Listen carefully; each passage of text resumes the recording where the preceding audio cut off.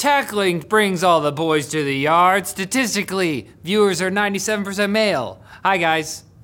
If you're excited for AMD's upcoming Ryzen 7000 CPUs, I hope you're also excited to open up your wallet, as it looks like the next generation of AMD Silicon is going to be more expensive than the 5000 series.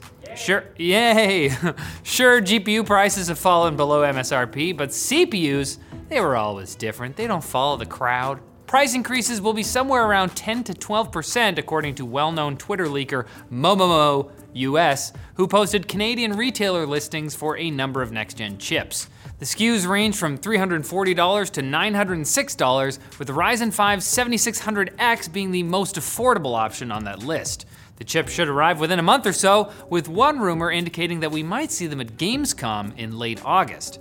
Consumers will at least get new features like PCIe 5.0 and DDR5 support in exchange for the higher price, along with up to a 10% better IPC.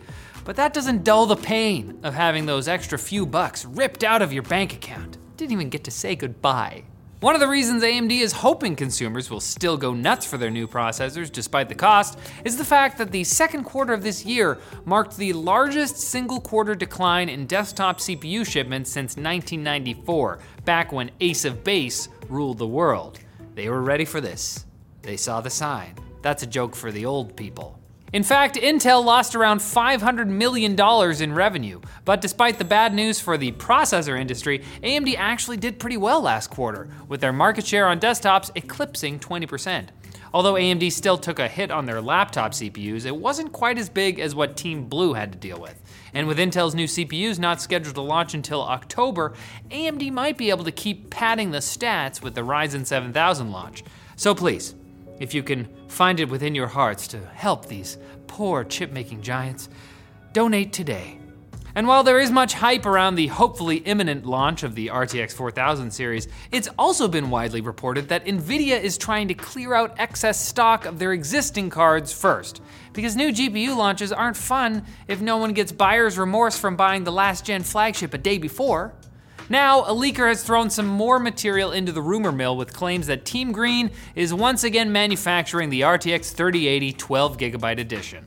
Although it might seem counterintuitive for Nvidia to start making more of an existing lineup when the supply glut is actively preventing them from releasing the new model, the move does make some sense, as Nvidia is trying to get rid of excess 3080 GPUs that could support 12 gigs of VRAM, but weren't good enough to be sold as 3090s. Seeing as some gamers have bemoaned the fact that some higher end cards in the 3000 series have relatively low amounts of VRAM, these new 3080s might actually have some appeal. Whether that will be enough to fight the FOMO you feel unboxing your brand new 3080 while watching reviews pop up for the 4080 is anyone's guess. Now it's time for Quick Bits, brought to you by Secret Lab, maker of chairs engineered to keep you incredibly comfortable for long hours at work and play, or both. At the same time, if you're an esports player, their new Titan Evo 2022 chair will make you forget all about the question of whether playing video games is actually work or not because of their amazing 4-way lumbar support, ultra comfortable line of different seat materials, and up to a 5-year extended warranty and 49-day return policy. You could almost use it for your whole esports career and then return it after. Head to the link in the description and check out Secret Lab today. If you give them a little love and care, Quick Bits could be the best part of your day.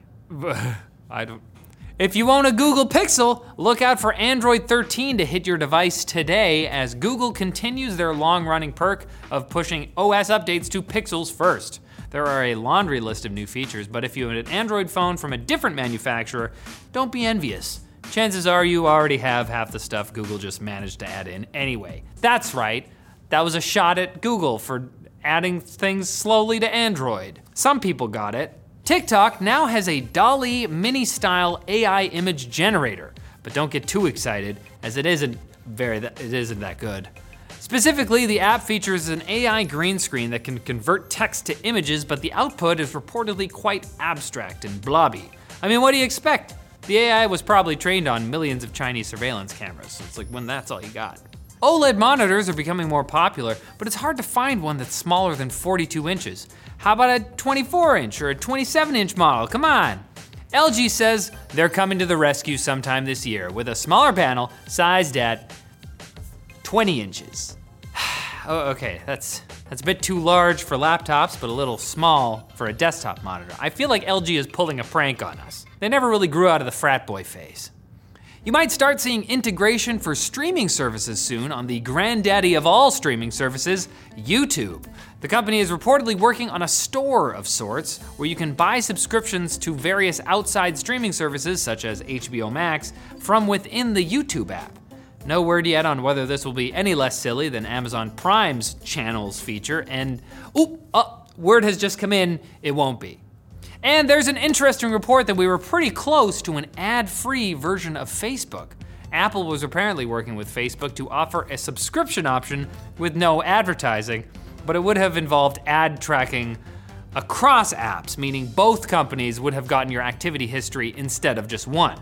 That doesn't sound like something anyone wants, but at least Apple would have gotten a cut of purchases made in the app, which would have...